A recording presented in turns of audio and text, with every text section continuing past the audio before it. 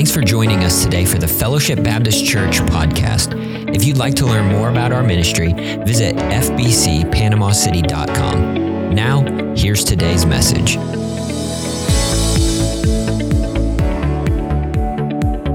If you would open your Bible this morning to Hebrews chapter 12. Grateful for this opportunity to be here and looking forward to this morning. One of the things that we all need as believers is encouragement, right? From time to time in our life, we'll go through times of disappointment, times of discouragement, and we need encouragement. And so Paul, who many believe penned the book of Hebrews, is giving some encouragement here in Hebrews chapter 12. There's a story, though, about during the gold rush of a man who'd been mining in Colorado for quite some time. He was in search of gold, and he'd been out there for years and mining away, and he got discouraged. And so all his initial research said there was gold there. But after a few years of mining, he got discouraged, and he gave up. There was another man that came into town, the story goes, and he bought his equipment, his lease, his land rights, everything about that, did his own research and really thought where this guy was at, there was gold. And so he wanted to take over from this first gentleman. And the story goes that this man had been discouraged, and so this new miner came in, and on the next day, the very next day, this new miner struck gold, digging in the exact same place as this first man had dug for years. And so it just goes to show the importance of encouragement. Oftentimes, if we're not careful in the Christian life or in our Christian walk, we can allow discouragement to just to get us off course or to keep us from experiencing something great that God has for us right around the corner. And the Apostle Paul knew that fellow believers needed encouragement from time to time, and many people understand this as well. And so Paul here in Hebrews is trying to encourage his fellow believers. And so he's trying to encourage them through scriptural truth. He's not giving them a motivational speech. He's not giving them a funny story. He's not trying to encourage them any other way than through the Word of God. And that is where we get true encouragement from. We can be enlightened through humor. We can be motivated temporarily through a motivational speech, but true encouragement comes from God's Word and through the truth found in God's Word. So let's look at that this morning. Hebrews chapter 12, we'll read just a few verses. It says in Hebrews chapter 12, verse 1, "Wherefore seeing we also are compassed about with so great a cloud of witnesses, let us lay aside every weight and the sin which does so easily beset us, and let us run with patience the race that is set before us. Looking unto Jesus, the author and finisher of our faith, who for the joy that was set before him endured the cross, despising the shame, and is set down at the right hand of the throne of God. For consider him that endured such contradiction of sinners against himself, lest ye be wearied and faint in your minds. Ye have not yet resisted unto blood, striving against sin." Let's pray. Heavenly Father, we thank you for your word this morning. Lord, I thank you for each and every one that's chosen to come this morning to worship you and to hear from your word. Lord, I pray that they would indeed hear from you, Lord, that you would just use me as a mouthpiece. Lord, that you would encourage and strengthen the believers here. And Lord, if there's someone here that doesn't know you as their Savior, that today would be their day of salvation. Lord, we thank you for blessing us and for this opportunity that we have. We pray these things in your name. Amen. So there's a few things in this portion of Scripture that I think can be an encouragement to us as we look at this text. There's three keys, really, that the author here gives for running your race. We know throughout Scripture that Paul talks about his race. You can see it all throughout the New Testament. He talks about the Christian life as a race that's run. And so this analogy is nothing new to you if you've opened your Bible and if you've read much of your Bible, that this running of the race is something that Paul talks about. And so the Bible says, let us run with patience the race that is set before us. And so there is a race set before us as Christians. This was written to believers, and all of us have a purpose in this race. We all have a part in this race. You see, life without Christ lacks purpose. And so this race that God gives us really defines our purpose as Christians. And so there are many ways to encourage someone and point someone to Christ. Once you share the gospel with them and they have a grasp of who Christ is, that he came to this earth, that he was he was crucified on the cross, that he took the place of our sin, that he was buried and rose from the grave, they can choose to accept Christ or not. And many people will choose to trust Christ for varying reasons. Some people will choose to trust Christ because of their desire to go to heaven when they die and not experience hell.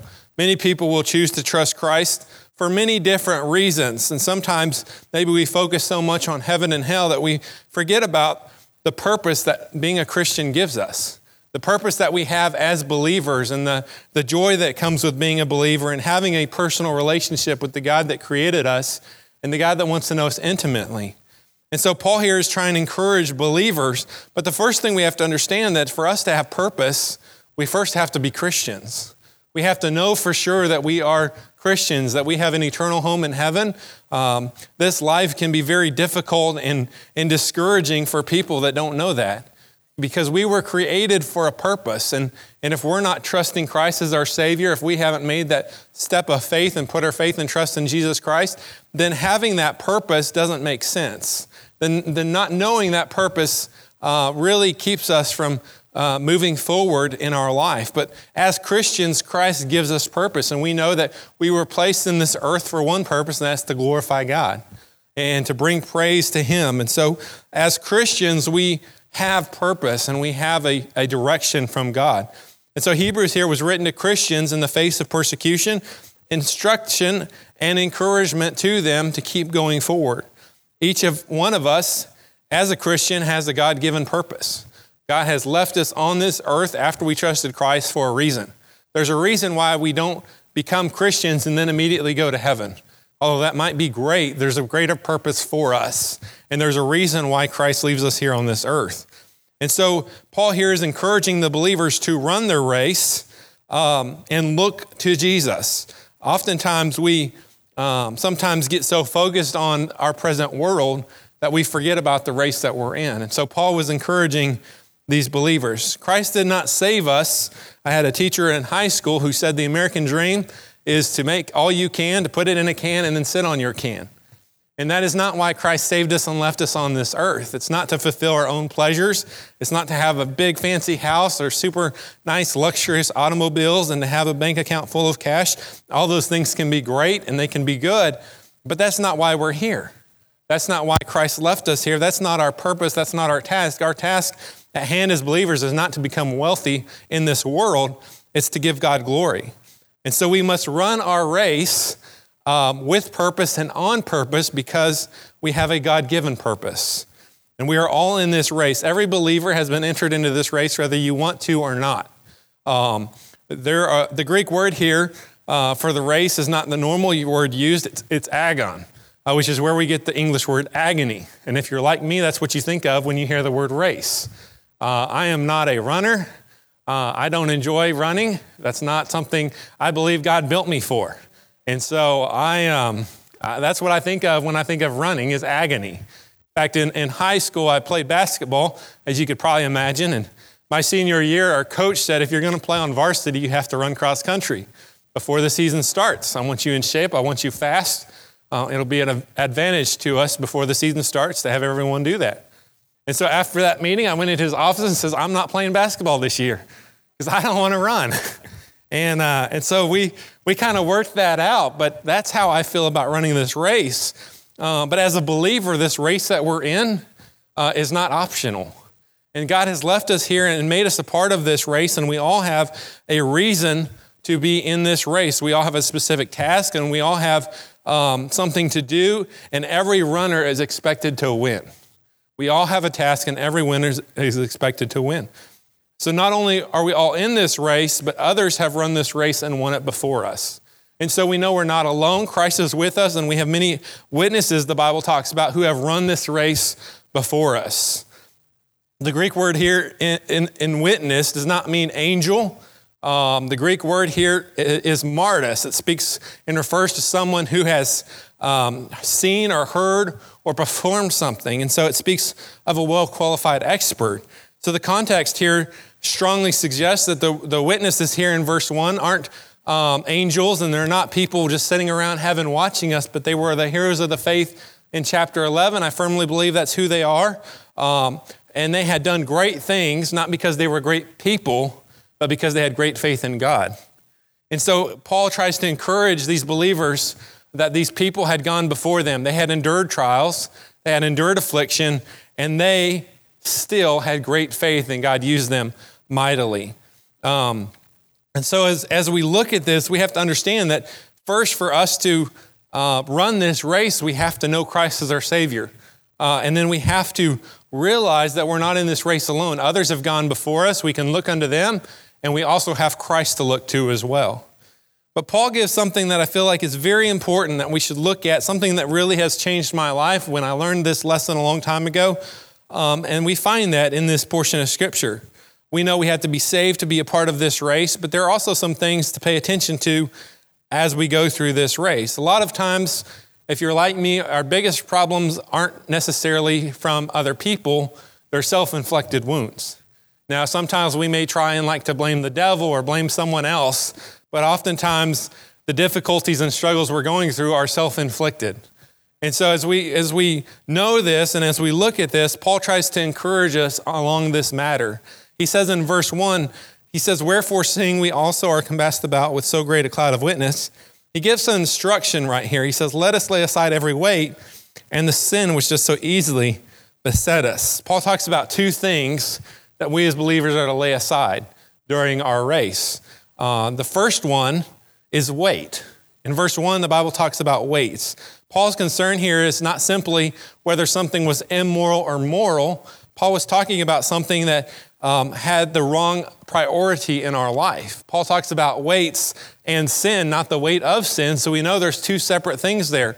And so often we read through this passage and we ignore those two separate things. We know as believers, even as non-believers, that sin separates us from God, and sin makes it hard for us to obey God, and sin ruins our life, and sin keeps us from serving Him and being effective witnesses for Him. But Paul talks about something besides the sin there. He talks about the weight. And look at that, the weights that so easily beset us. Sometimes in our lives, we can have a thing that becomes a weight in our race. Now, these weights, as Paul talks about, aren't necessarily sin. They can be something that's good. They can be something that's wholesome. That can be something that maybe we think is really important to us.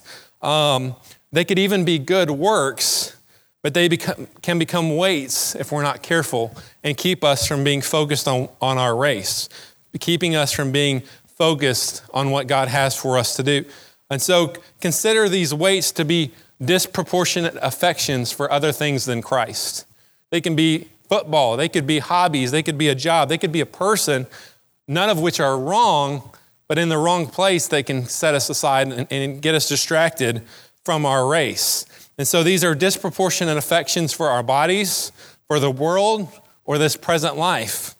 Imagine this, a runner in the Olympics. If you're like me, you like to watch the Olympics when they're on every 2 years. And I personally think the winter are better than the summer. But imagine a runner in the Summer Olympics who's trained for years, who's among the best of the best to prove that they are some of the best in the world. They have to prove that they're the best in their country to even get to this stage. But suppose that in their race to be the world's best runner, they start focusing so much on their body or things of this world, maybe clothes or shoes, that they get to the Olympics and decide that they would rather look good than perform good. And so they don't wear the proper clothes or the proper shoes because they want to look a certain way. We might think, how silly. They've worked all this time to get to this point, and now they're going to throw it away for something as silly as clothes or shoes. But what really just happened is what Paul is warning us as Christians about is a weight, something that's not wrong, but keeps us from running the race that God wants us to run. Keeps us distracted, keeps us off focus from what God has for us. I believe there's some examples of this in the Scripture. Turn to Mark chapter 10. Mark chapter 10. Starting in verse 46, the Bible gives us a story of blind Bartimaeus. And it says here in verse 46, "And they came to Jericho, and as he went out of Jericho with his disciples, and a great number of people, blind Bartimaeus, the son of Timaeus, sat by the highway side begging. And when he had heard that it was Jesus of Nazareth, he began to cry out, saying, Jesus, thou son of David, have mercy on me. And many charged him that he should hold his peace. But he cried the more a great deal, thou son of David, have mercy on me. Verse 49 says, and Jesus stood still and commanded him to be called. And they called the blind man, saying unto him, be of good comfort, rise. And he called thee. And he casting away his garment, arose and came to Jesus. And Jesus answered and said unto him, what wilt thou that I should do unto thee? The blind man said unto him, Lord, that I might receive my sight. And Jesus said unto him, go thy way, thy faith had made thee whole. And immediately he received his sight and followed Jesus in the way. We read this text here and we think about it. It says here that he cast away his garment. That doesn't mean he took off his clothes and ran to Jesus. The man was blind, but that's not what he did. Scholars believe that, and historians believe that this was a long upper loose garment that beggars had to wear, almost as a symbol that they were allowed to sit outside the gate and beg. Almost a certification that they truly didn't have any other way to provide for themselves.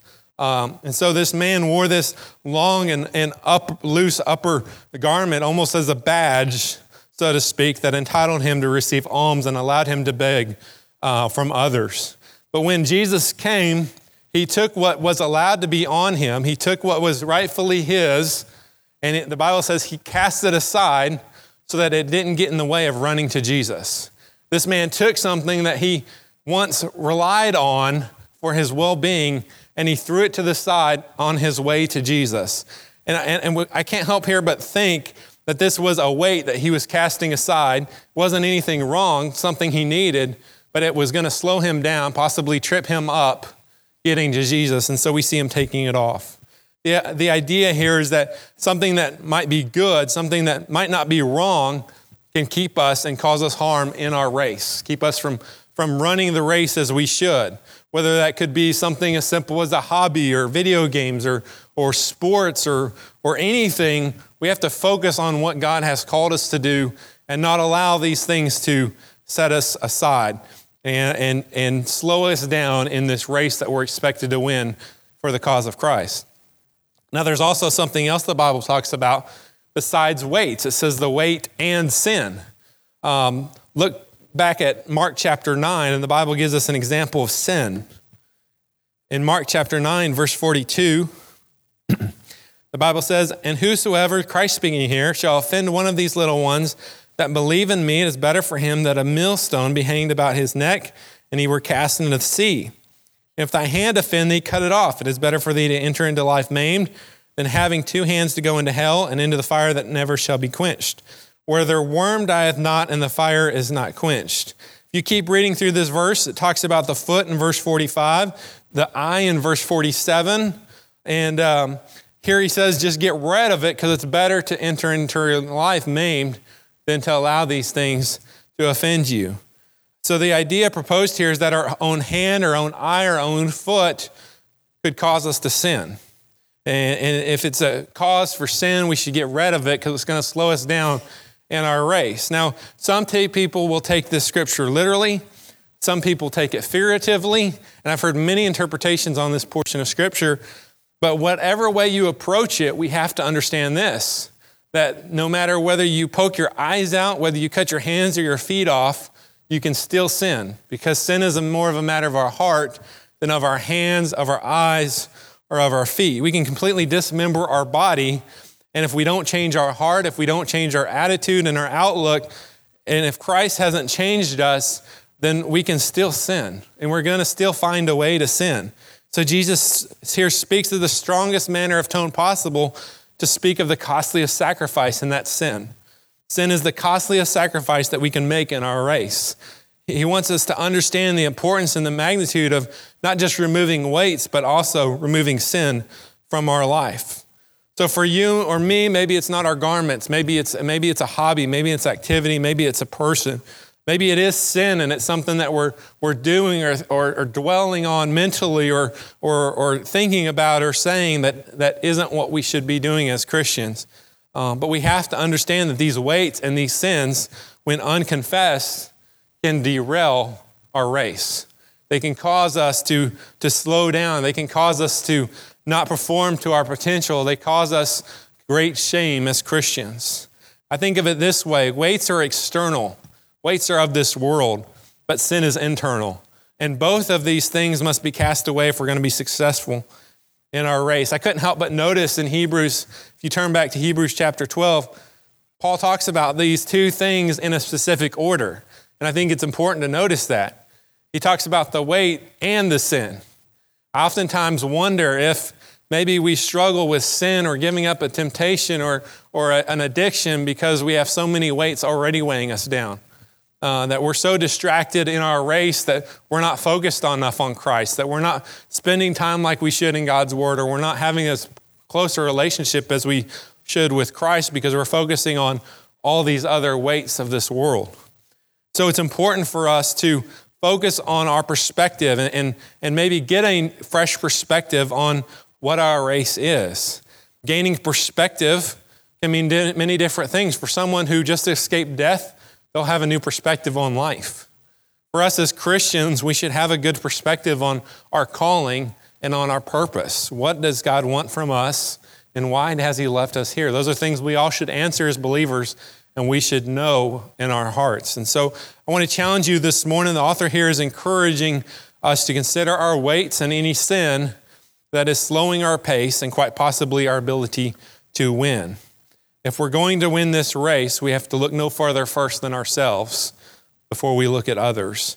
We need to make sure there's no unnecessary weight slowing us down or unconfessed sin in our life. The Bible says David was a man after God's own heart, not because he was perfect. He sinned quite a bit. And if you know the story of David, you understand that. But David knew how to, I believe, confess his sins and to turn and to look for a restored relationship with Christ. And that's what we must do as Christians. And then the last thing Paul tells us here in this verse, verse 2, not only should we lay aside the weight and the sin, which slows us down and keeps us from running our race, but then as we run our race, we have to have the right focus. And it says in verse 2, looking unto Jesus, the author and finisher of our faith.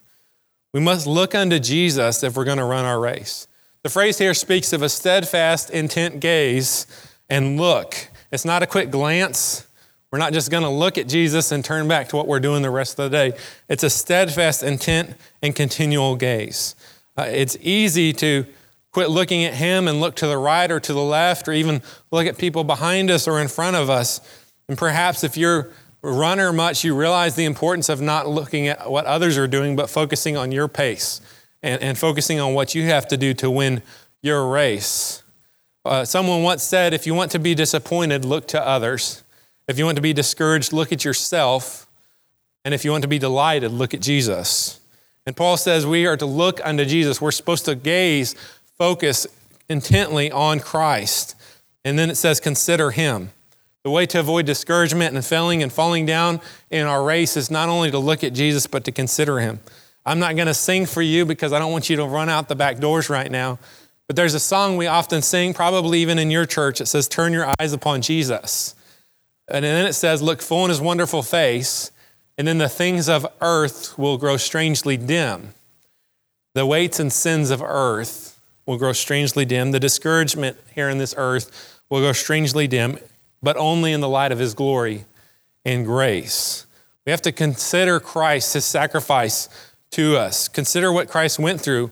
I find it strange that so often we are willing to put our eternal security in Christ and place our complete trust in Him for the future, but then not for this life, as if we could do better. We must consider Christ's sacrifice, consider His sufficiency in this life and in eternal life. But we must look unto Jesus. The advantage to gain is the mean in which we prevent our weariness and fainting. If we look unto Jesus, we won't grow weary. If we look unto Jesus, we won't faint in our race. And how do I know that? Because look at verse 3. It says, consider him that endured such contradiction of sinners against himself, lest ye be wearied and faint in your minds. There's a proneness in even the very best of us, to grow weary and faint under trials and affliction. There's a proneness for us to give up, to quit, to backslide if we're not looking unto Jesus. We must look to Jesus. We must focus on Him. And you might be wondering, in closing, I know I'm about out of time here, but Why are we talking about running our race? It's Missions Emphasis Month. Why aren't you preaching a missions message? But here's what we have to understand, is that my race has a lot to do with missions. Your race has a lot to do with missions. You see, your race affects more than just you. Your race affects your family. It affects those around you. It affects your church family, and it affects missions around the world.